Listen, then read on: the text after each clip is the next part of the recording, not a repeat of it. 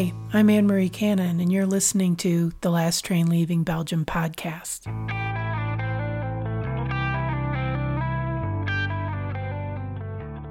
While they were inside, a bomb bombed the town center. You're listening to part 3 of the Odette Wynn interviews. My mother only recognized her from her shoes.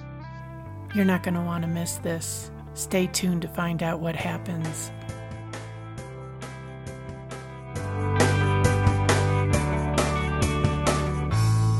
Hello, and welcome to the Last Train Leaving Belgium podcast. This is a supplemental limited series podcast that is meant to accompany the soon-to-be-released documentary.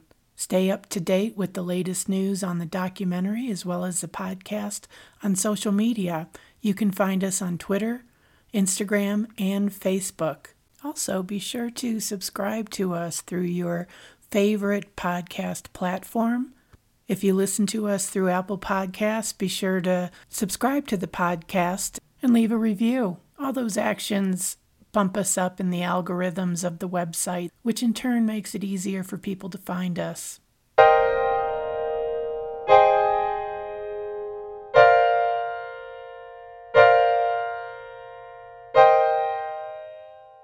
Today we pick up where we left off last time in the Odette Wynn interviews. My cousin Odette and I continue talking about the family legacy in Belgium in World War II, her family's heroic efforts during the war working for the resistance, and we continue to talk about our childhoods and compare notes on what it was like to grow up in the United States as first-generation Americans, children of Belgian World War II survivors.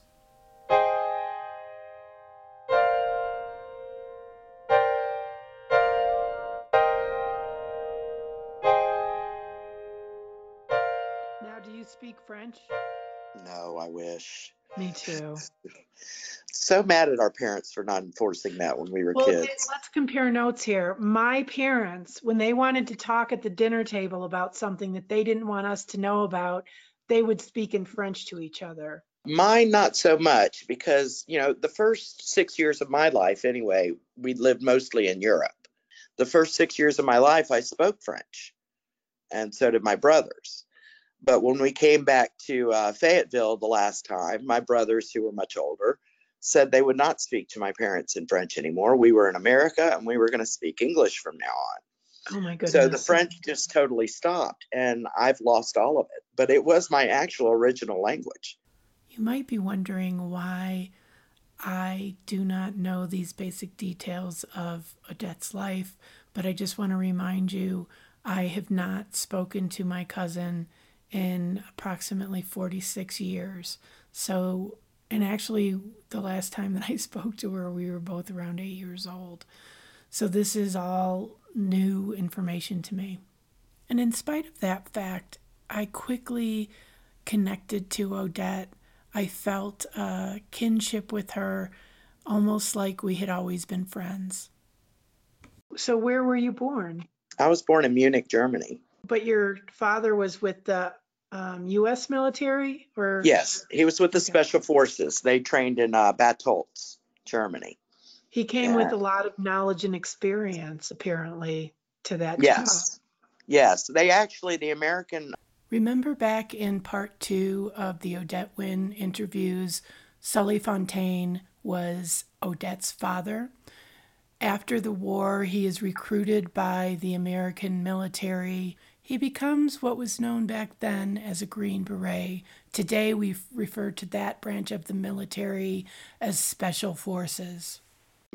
Military, or Army, was recruiting a lot of men that served in World War II to start up the Special Forces, because that's part of what made them special, is most of them were foreign speaking, knew of the different countries. So when they had war or conflict in those countries, sending these men in undercover was a lot easier because they blended in better in these countries. One of my father's best friends in special forces was from Czechoslovakia, and another one from Germany. They were from all over different countries that we would need intelligence from. So the original special forces, a lot of them were foreign born military. So what ends up happening, with your mother in the war, and how does that all play out? Well, they were occupied by the Germans for 4 or 5 years. Like I said, for my mother, life kind of went back to normal. She went back to school. She was working. Now, her boyfriend, she ended up breaking up with him. He was captured by the Germans and he escaped. And after he escaped, he didn't want to go out or do anything anymore. And so she ended up breaking up with him because he was no fun. One of the things I love about these stories about Renee is there is such a sense of, adapting to the new normal. Life goes on. Renee is a person who has a lively spirit, and she's going to make the best of any situation. In spite of the war, life goes on. There's a lot we can learn from Renee in this day of the pandemic, sheltering in place, and that is there is a new normal, and we need to make peace with it, do our part to contribute to the solution, suit up and show up and doggone it, figure out how to have some fun. But she did, after he escaped, when he was in hiding, she snuck over against her parents' wishes to the farm where he was hiding at. They were hiding in a cellar in the farm. And she got trapped there actually for a couple of weeks because the Germans came and searched the farm. And so they had to go, stay in the cellar and not come out. And the farmer and his wife would bring them food and stuff. And the Germans kept coming back because they kept hearing there were people hiding there, but they couldn't find them. And so she was stuck in this cellar with probably 5 other people for a couple of weeks. Oh my goodness. When did you start to realize the brevity of this story, that this was your mother's story, this was your father's story? Were you young or was it older? Because I know that you and I didn't, we were never really connected until Facebook, which I love about Facebook. Yes. And then we connect, and then we both find out that we have this interest and passion in this story about our shared history. So how old were you when you started realizing this story, I guess? Well, like I said, when I was 15 and my mom and I went through the safe and found the diary, that really piqued my interest at that age. And of course, at that time, she was working full time, trying to keep her family going. And so she didn't have a whole lot of time to tell me the stories. But then eventually she wrote her book. And then, as I'm raising my child and going through life, I wasn't that interested either. But later on, I was fortunate enough to be my mother's caretaker for the last couple of months of her life. And we actually talked quite a bit, and she told me some of these stories, and some of them that aren't even in the book or a little bit different from the book. It was quite interesting for me, and that really piqued my interest. And then after she passed, going through old photographs and notes and things she had written, it was just, I've been interested ever since, unfortunately not being able to get much further than what I already had in place. So this Last Train Leaving Belgium is helping me get more information as well. Oh, cool. Well, I think you have a lot of info. I'm learning a lot from this conversation. Can I just tell you what Odette just said there means the world to me? If nothing else comes out of this, joining our collective knowledge, filling in the gaps of what we know, that is everything. Okay, we're going to switch gears here for a minute. I'm going to talk about the circumstances in my life that actually brought me into this story in 2011. Of course, for me, it was much later. There was always a story in the background. Like I said, it was like a family legend. Right. I'd always heard the story about my mother fleeing. The legend is the last train. We will never know if it was really the last train. That's the legend. I'm always aware of those two realities. Like there's the truth, there's what we know, and then there's a legend. So the legend is The Last Train Leaving Belgium. But I didn't really think about it really until I was in grad school in 2011 is when I started thinking about this because, well, you know how my mother was. She wasn't the easiest person, you know. And so she was coming to visit me. You never knew what you were going to get with my mother. I think she had started getting sick. So she was, illness brings out a lot of our worst character flaws. And so I was like, I just don't know what I'm going to do with her because, I was always walking on eggshells around her a lot of times. And so I thought, oh, I want to do a podcast because I have to do it for a project for school. I'm just going to let her talk all the time while she's here. I turned on my recorder and then, that was pretty much it. And that's how I started really learning this story. And then I was fortunate enough to be living in London in 2012. My mother, she was always talking about her next trip. She had Wanderlust. And so she wanted to come visit me when I was in London. And I thought, you know what? I'm going to use this. I'm going to use this as an opportunity. And I took her to Belgium. We went to France. We went to all the places where she was born. We went to where our great grandmother lived. And I just started filming and interviewing her. And so that really immersed me into this. And it also, I felt was healing for my mother in a lot of ways. Because what I saw in my mother when we went back there was like an innocence that came out in her that I had never in my life seen. And what I relate it to is that's where she lost her innocence. That's where she became this kind of hard, very tenacious woman.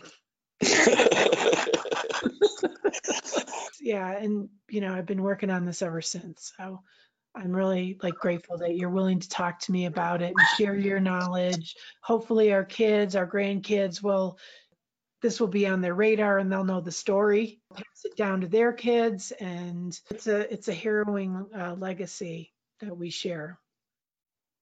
Yeah, I tell you, there's a reason they call them the greatest generation. They persevered through so much, and I'm hoping that what's going on now, there'll be some positive, perseverance that we see after this is over with. So let me ask you this question.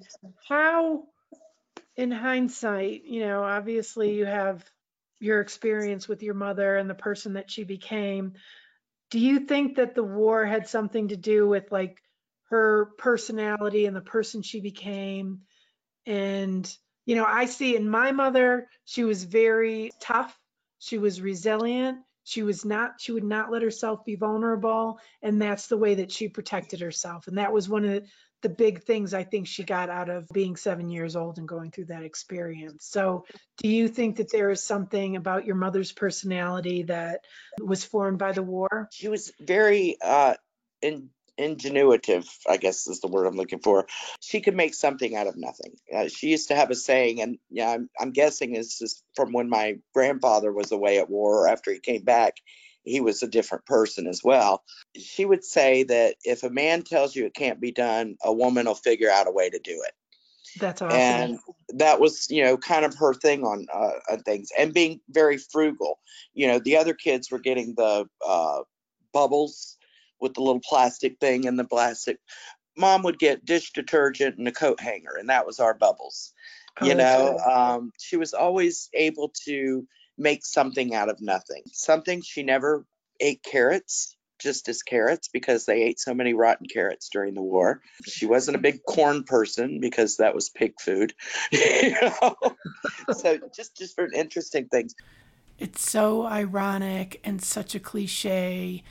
All those things that Odette said about her mother were also true about my mother. They were all the things that I disdained as a child and a teenager. The resourcefulness, recycling before it was in vogue.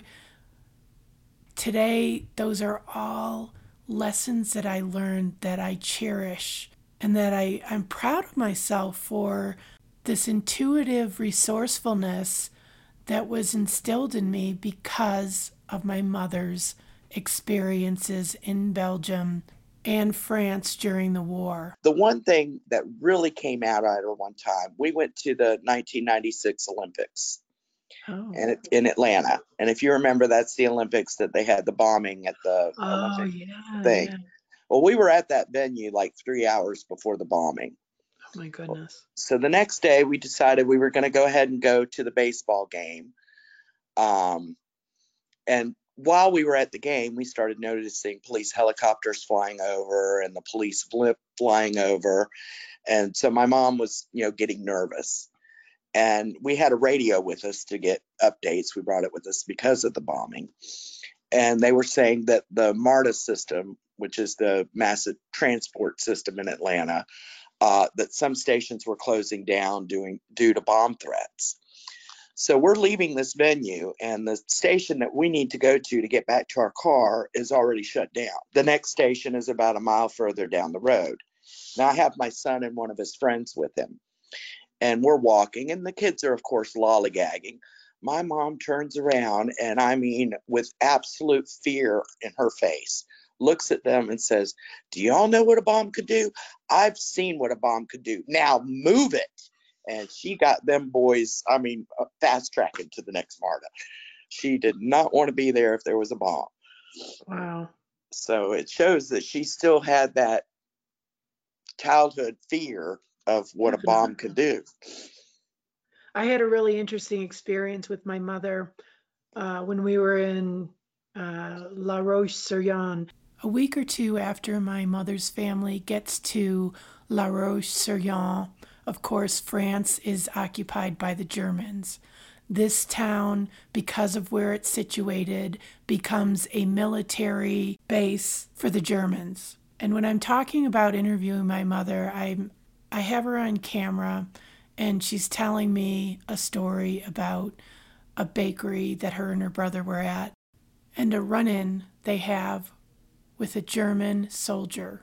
If you want to know more about this story, go back and listen to episode 1, or wait for the documentary to come out and watch the actual interview. Or better yet, do both. I was interviewing her, and she was going on and telling me a really interesting story. And all of a sudden, she stops talking, and she's kind of looking to the side. And I look, and apparently there was an old lady there. And she shut down, and I'm like, "What's going on? Why did you stop talking?" And she said, "Well, that woman, she said, I didn't want to bring back bad feelings or bad memories for her," which I thought was really interesting. And so I don't know about your mom, but my mom wouldn't really talk about what happened in the past until she got older. Past is the past, she used to say. I don't dwell on it. That's what she used to say. But I think that it controlled her behavior for years and years and years, probably till she died. But I do, that is one thing about my mother that you mentioned about your mother. My mom was really resourceful. And see, you had a more positive attitude about the way your mother did things. But I was like, you remember Oleo, the plastic Oleo things? That was our Tupperware. And I always thought, why can't you just get Tupperware? That's what all the other kids do. They have Tupperware, and now I find myself doing the same thing, Right. Well, see, I saving. was the same with my mom making my clothes, and Yeah. knitting sweaters for me. It's like, why can't I have one from Kmart, Mom? Right.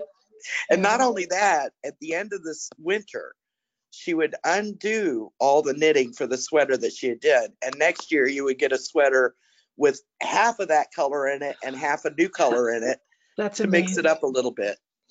Oh my God. See how resourceful? We need to get back to some of that. We need to be more like that. We're so wasteful. Yes. And I think Mother Nature's giving us a little wake-up call right now. I have a feeling things may change. Yeah. I hope for the better. And I do have a lot of that in me. Like, we have a pantry full of, noodles and things like that we don't use. And it's like, well, now I can I'm pretty creative, and I think I get that from my mother. Like I can make something out of nothing. I almost like a challenge like that, you know? Yes. Sometimes I watch some of these chef shows where they give you certain ingredients. I'm Yeah. thinking I could probably go into any kitchen USA and make a meal out of whatever they have in there. Right, right, right. We're going to switch gears again, and I have to warn you that the following stories get a little bit dark. You know the movie Saving Private Ryan? Yes. You've seen it. Yeah. At the beginning of the movie, when they're landing on Normandy, my mom and I went to the theater to see this together, which we never went to the theater together. She's sitting next to me, at the beginning where Tom Hanks is landing, and then you kind of get that slow motion special effects with the bullets, kind of zooming by him. And, I'm just thinking special effects. My mom elbows me and she goes, "You know what that is?" And I said, "Special effects." She goes, "No, that's what shell shock is." And I'm thinking to myself, oh my God, my mom felt shell shock, you know? Yeah. And then later on in the movie, there's a man on a stretcher and he's got a abdominal injury and his intestines are falling out. He's grabbing them with his hands and shoving them back in his stomach. My mom elbows me again. I've seen a man do that. And, that's when it hit me how close to the war it was, because most of the stories she told me before that were, the resistance or, going to the theater and, trying to get back to a normalcy. She never, and even in her book, she doesn't mention when or where these things happened. So I'm sure there's a lot of what went on during that time that she never even talked about or wrote about. It's interesting because my mother would never watch a movie like that with us. Yeah. Growing up, we always watched a lot of the wartime movies. Yeah, you have a lot of information. I wish I had more information. The focus of this documentary is really from, my mother's perspective as a child. Right. And I don't really have a whole lot more than that. Are you okay? Yeah, just got a little emotional there. That is very emotional stuff. I really appreciate you allowing yourself to be vulnerable because it's real. Um, and that I'm not good with the history, but I love history. I'm more interested, I'm a storyteller. I'm more interested in the stories about people. And Right. so that's where this is, it's not one of those war films that talks about all the, military maneuvers that are going on and, that kind of stuff. But this is more about um, these stories and how they affect us. Because really, Last Train Leaving Belgium is from my perspective, with some of it being from my mother's, but it's from my perspective as being her daughter. Right. Well, I think And you're doing a beautiful job of oh, it. you're so sweet. Thank Uh, you. Another quick little clip that something mom told me when my grandfather was in prison. He was in a POW camp in Germany. They were able to send letters and packages to him and receive letters as well. They would send packages with socks and chocolates and coffee and tobacco for cigarettes. Well, he would get the package and he would usually just get the letter, maybe a cigarette or two, or, because the Germans would steal everything. So he would, write another letter saying, mail extra socks, extra coffee, extra tobacco, whatever, chocolate. And I think only a couple of times he wrote back and said, well, I got some of the chocolate and tobacco this time. That was But yeah, nice the of the Germans would German steal soldiers. Yeah. everything. Well, because they were, that's another story to be told by someone else, but they were struggling. They were human beings. They were forced in a situation. Yeah. Oh, I know. People automatically, hate all Germans or whatever.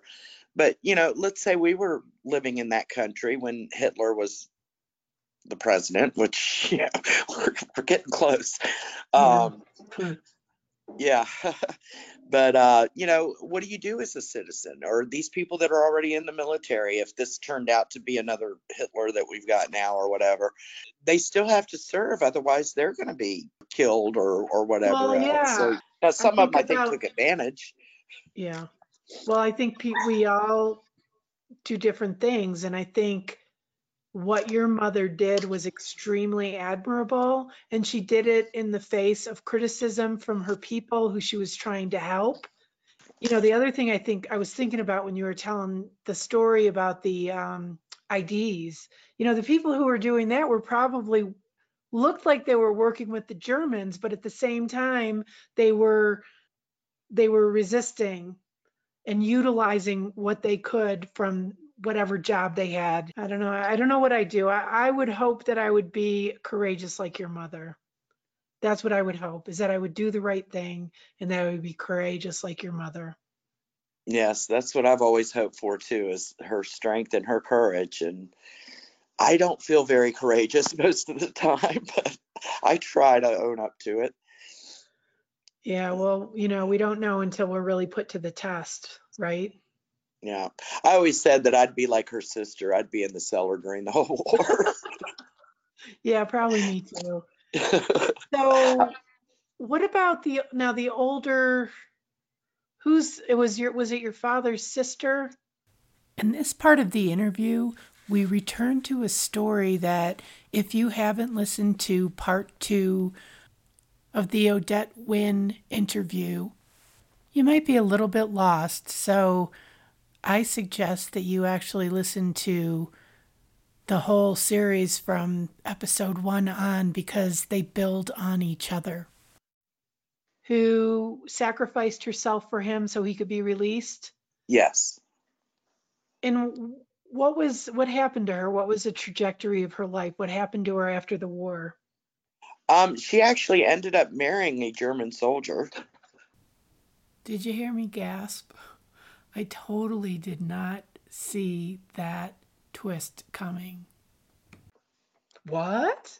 I know everybody is shocked about that. I was shocked. I just found out about that in Washington.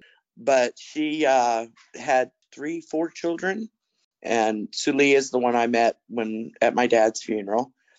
And she did well. She didn't talk about what happened during the war.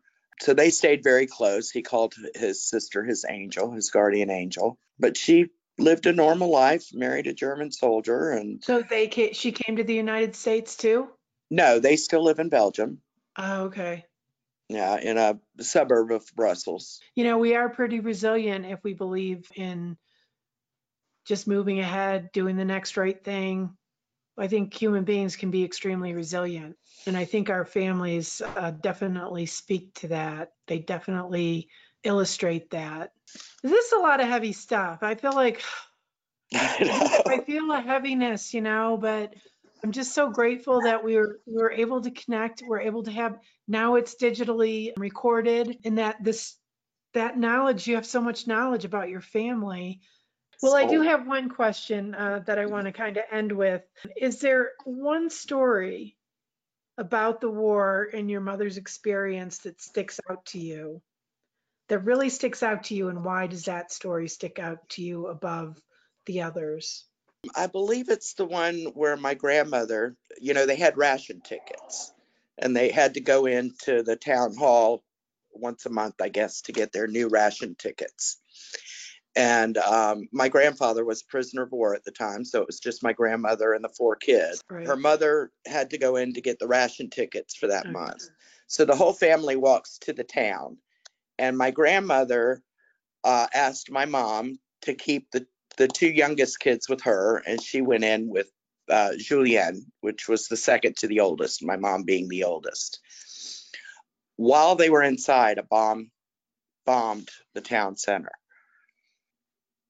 My mother and the 2 youngest ones were, right at the outskirts. Of course, they felt and heard the bomb like everybody else and scattered. But then they were looking for their mother and couldn't find her. Everybody's, walking out of the building. They're looking at everybody as they're walking out. They're still not seeing her. So they go on the road heading towards their home. And my mom decides there's still people, walking by. Let's stop and look. Well, my grandmother walked right past them. My mother only recognized her from her shoes. She was completely black with soot, along with Julien. and shell-shocked. She didn't know she was walking past her own family. My mother had to go grab her by the arm and direct her back to their house. And it said it was several hours before her mother could hear or speak again. Oh my God. That was a close call. Very close call.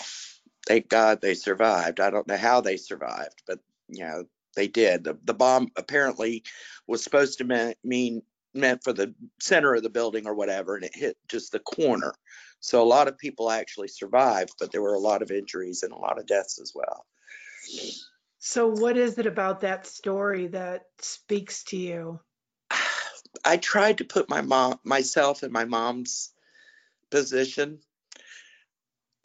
during the time that she couldn't find her mother, probably thinking, I've got my 2 younger siblings. We're the only ones left. I can't imagine the feelings a 16-year-old would have gone through at that. Okay. All right. Well, you take care and stay safe and healthy. You too. And you can reach out to me anytime if you think of anything, and I'll do the same. Okay. Sounds All good. Right. Love care. you, cousin. Love you too. Bye-bye. Bye. And that concludes the final episode of the Odette Wynn interview. I can't say enough how grateful I am that we were able to connect on this level. There was a lot of heaviness, emotional heaviness, but at the same time, I learned a lot. And I know this might sound kind of weird. It's as if I found a piece of myself. I have believed for a long time now we carry our ancestors' experience. I don't know if it's in our DNA or through the subtlety of behavior and child rearing, but I do believe strongly that we carry these experiences within us. This conversation with Odette was shining the light on those experiences that I didn't know about, and yet somehow inside of myself I knew and recognized with each reclaimed story of our family's shared history.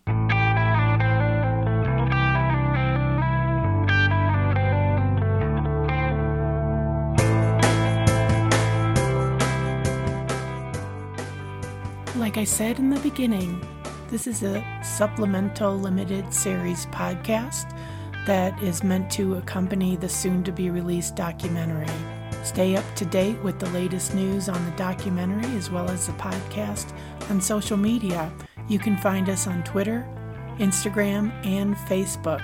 Also, be sure to subscribe to us through your favorite podcast platform. If you listen to us through Apple Podcasts, be sure to subscribe to the podcast and leave a review. All those actions bump us up in the algorithms of the website, which in turn makes it easier for people to find us.